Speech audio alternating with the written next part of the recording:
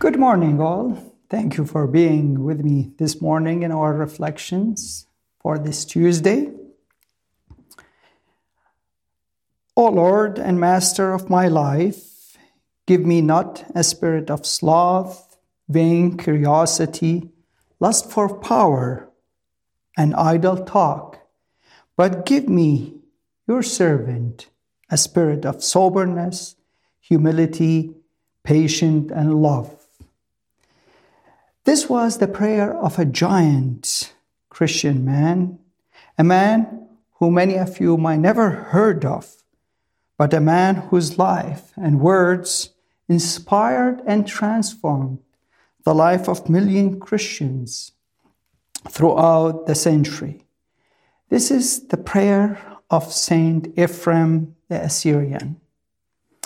Ephram was born in the beginning of the 4th century, sometimes around the year 306, to a Christian parents somewhere in the city of Nisibis or nearby it in southern Turkey.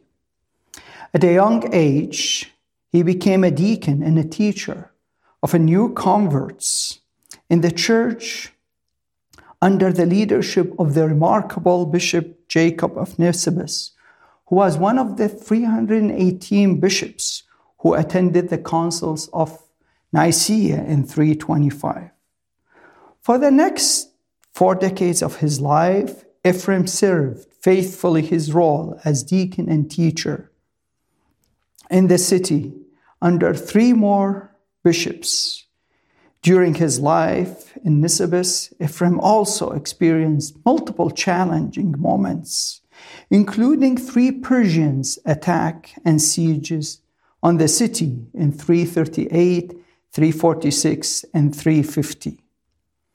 Sources speaks of his faith during this moment, including his role in encouraging his bishops, Jacob, to mount the walls of the cities and rebuke the Persian Shah, Shapur II, and his army for their ungodliness, calling upon God for a divine intervention, which seems to come in a form of storms of flies that enter the ears of the elephants of the Persian armies, causing a major chaos and retreat.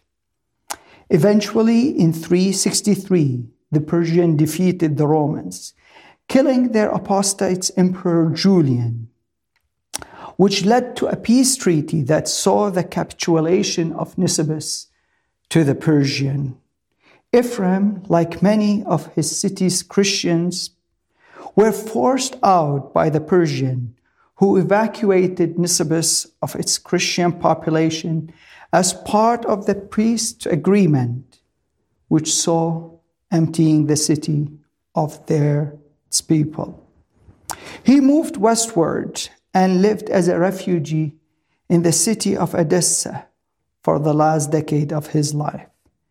In Edessa, a more Hellenized Syriac city, Ephram flourished once again intellectually, despite the new context and new place and a certain degree and new culture, far from a home, where he embraced and challenged his contacts, writing many of his works there. Eventually, on June 9th, 373, Saint Ephram died in his early 60s as a humble ascetic deacon in his cell. Yet he also died as a mighty brilliant doctor of the church, leaving a rich and exemplary legacy that made him a venerated saint, not only in his Syriac tradition, but also in Catholic, Greek, Slavic, Armenian, Ethiopic, and Anglican traditions. In his life, Ephram was a man of a brilliant mind and powerful words. He wrote multiple biblical commentaries on books such as Genesis, Acts, and Paul's letters. During his life, he focused in combating heresies such as those of Marcion, Mani, and Arius, writing many theological treatises. In addition, he produced first homilies and hymns, More than 400 of them survived until today, in which he wrote about many theological and biblical themes in poetry. Yet Ephraim wasn't only a man of mind and words, but also a man of heart and hands. Sources, for example, note his leading role in mobilizing the wealthy of city of Edessa during the famine in 372. The narrative notes how he was trusted with resources to establish a temporary 300-bed hospital and shelter in the street for local citizens and nearby villagers, where he spent the last year serving joyfully and faithfully before dying in June 373, 1 month just after the end of the famine. Thus, Ephraim was a man of words and actions. And the later Syriac poet and theologian Jacob of Suruj testified to that in his own poetry when he writes these words. I quote, "A true worker who labored diligently from start to finish, manifesting in himself both words and actions in practical way." End of quotes.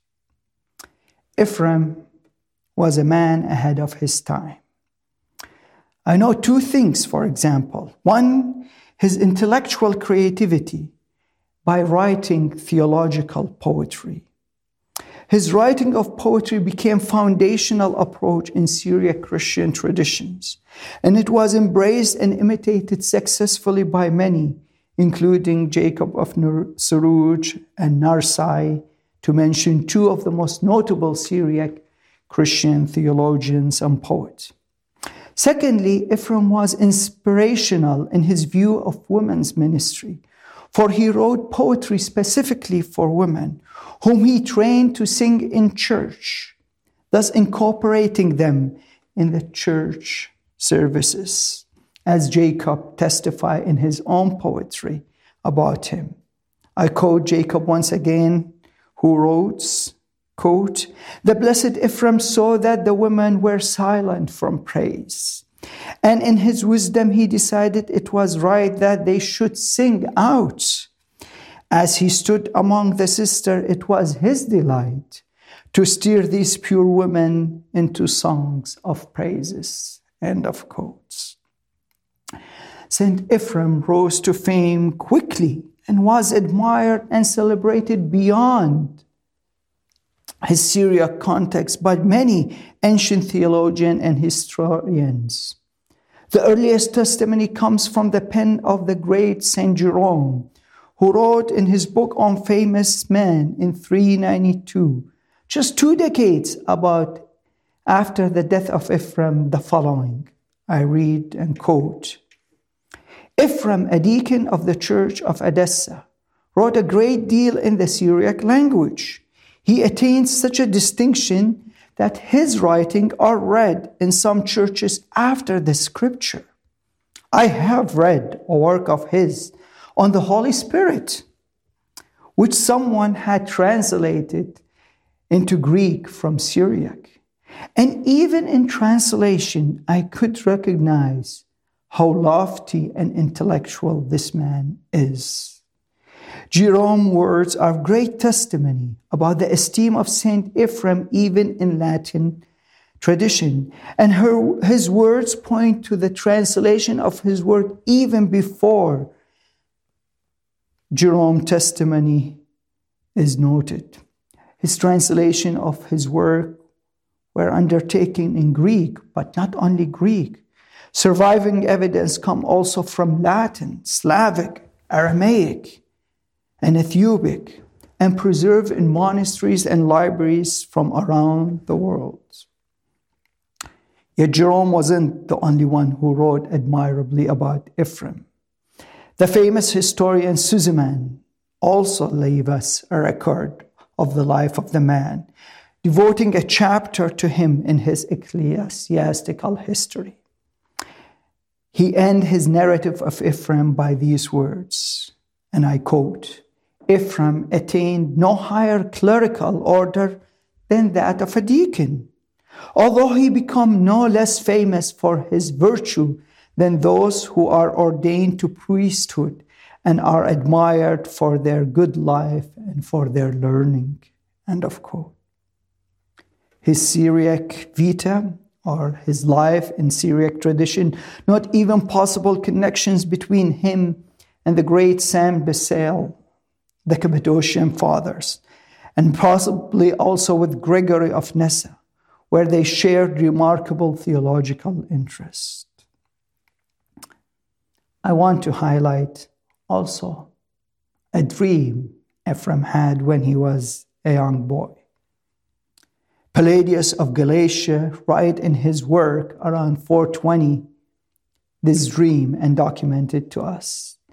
And he shares this dream of this young boy, which he says in it, and I quote Palladius here, "A vine shout sprang up from his tongue. It grew, and everywhere under the heavens was filled by it. It bore bunches of grapes in proliferations, and all the birds of sky came and ate of its fruit. The more they ate, the more the branches multiplied and grew." End of quote. Although this might be a hagiographical legend, the dream truly reflects the life of Ephram, a man whose words filled the heavens and earth, satisfying the hunger of many to the word of God, given in the form of the sweet words of a humble and brilliant man. Regardless of the admirable life and deed of Ephram, I believe Ephram's prayers was fulfilled during his life and after it. For as we saw today, he was a man with a sober and brilliant mind. He was also a man with a loving and compassionate heart. He lived and died humbly as an ascetic deacon, as well as he labored patiently in writing and during his life difficulties and challenges. Thus, Ephram this morning might be leaving us with a wonderful example for our life to imitate as servant of God. But also, he challenges us with his prayers. Either you are a student or a staff or a faculty. Either you're starting or finishing your careers or studies. Either you're serving God through your mind or hands. Either you're laboring in shining public sphere or quietly in private ways. Either you're experiencing success or challenges in your life or ministry. Ephram's life and words might speak to you as it speaks to me today. Thus, let us pray this morning. Ephram's words, let us collectively say these words. O Lord and Master of my life, give me not a spirit of sloth, vain curiosity, lust, or power, and idle talk, but give me, your servant, a spirit of soberness, humility, patience, and love. Amen. May these words be heard by our Heavenly Father and transform our life as we start a new semester, we start a new year, and we start a new journey, regardless of its difficulties, challenges, regardless of its opportunity and glory. Let us always remember these words. Let God always glorify His name in your life and mine. Amen.